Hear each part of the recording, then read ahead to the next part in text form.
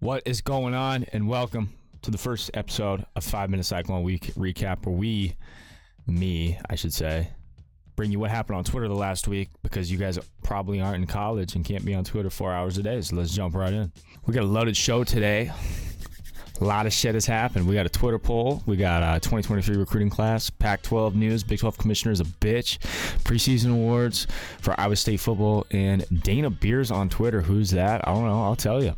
Starting off with the Twitter poll, we have, would you rather go 9-4, beat Iowa, get fourth in the Big 12 at 5-4 in conference play, and win the Cheez-It Bowl game, or B, go 9-5, lose to Iowa, second in Big 12, 7-2 in the Big 12 record, and get blown out in the conference championship game and lose the Alamo Bowl? We got 31 votes, 87% are A, 12.9% are B.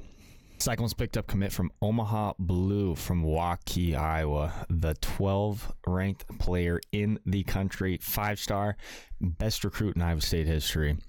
He joins fellow 4-star Milan Momcilovic, which is the 32nd ranked player, and this is all according to 247. Both power forwards, 6'8", both around 205. They join Jelani Hamilton, which is the 129th ranked player, also a 4-star, to round out the third overall class in 2023. I don't know if odds is done yet. We only have 10 scholarship players for the next year. We did just offer Caden Fish, which is a teammate of Omaha. And he's not ranked yet, but apparently he's been flying under the radar. Had a good performance at Peach Jam, which is an AAU tournament. Or we already did offer him. I think we should be able to get him. And he will round out the class. And it should end up around 15 to 10 ranked in the country.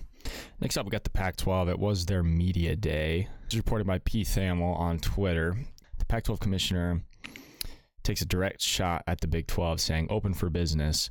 He says that the Big 12, we haven't decided if we're going to go shopping yet or not, saying that he thinks they have leverage or whatever. He also says that they would take UCLA back because they're pathetic. And he also goes on to defend the Pac-12 from, he's been defending grenades lobbed in from every corner of the Big 12, trying to destabilize our conference, but then goes on and says he doesn't know if we're going to start shopping yet, which in turn is destabilizing other conferences. And he says, I get it. I get why they're scared. I get why they're trying to destabilize us, which is stupid. They don't have leverage at all. And then he also is quoted saying, actively exploring expansion opportunities, and that it's very rare for a commissioner to openly acknowledge potential expansion like that. So yes, realignment is alive and well. It's going to continue dragging on for a few months to years.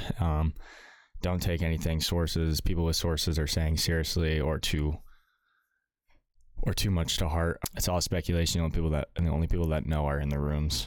Fourth thing on the agenda, we have preseason award lists that have been accumulating for the Cyclone football team so far. First up, we have the Walter Camp 2022 Player of the Year watch list, and we actually have two, Xavier Hutchinson and Will McDonald. We have the Werfel Trophy, which Anthony Johnson is on.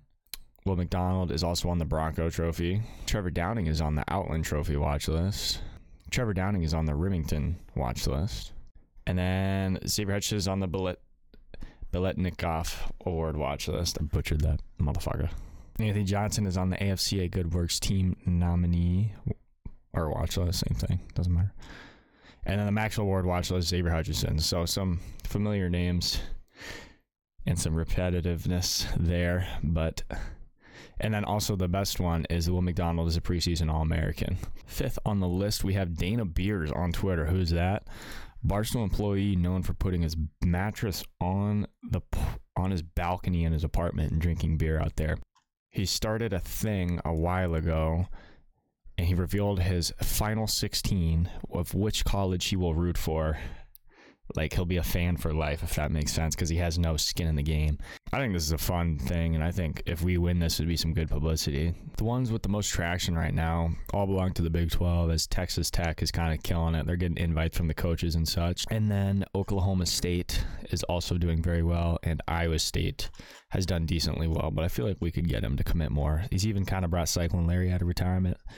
That's pretty much all that's happened in the past weekish on Twitter regarding Cyclone sports. Hope you enjoyed.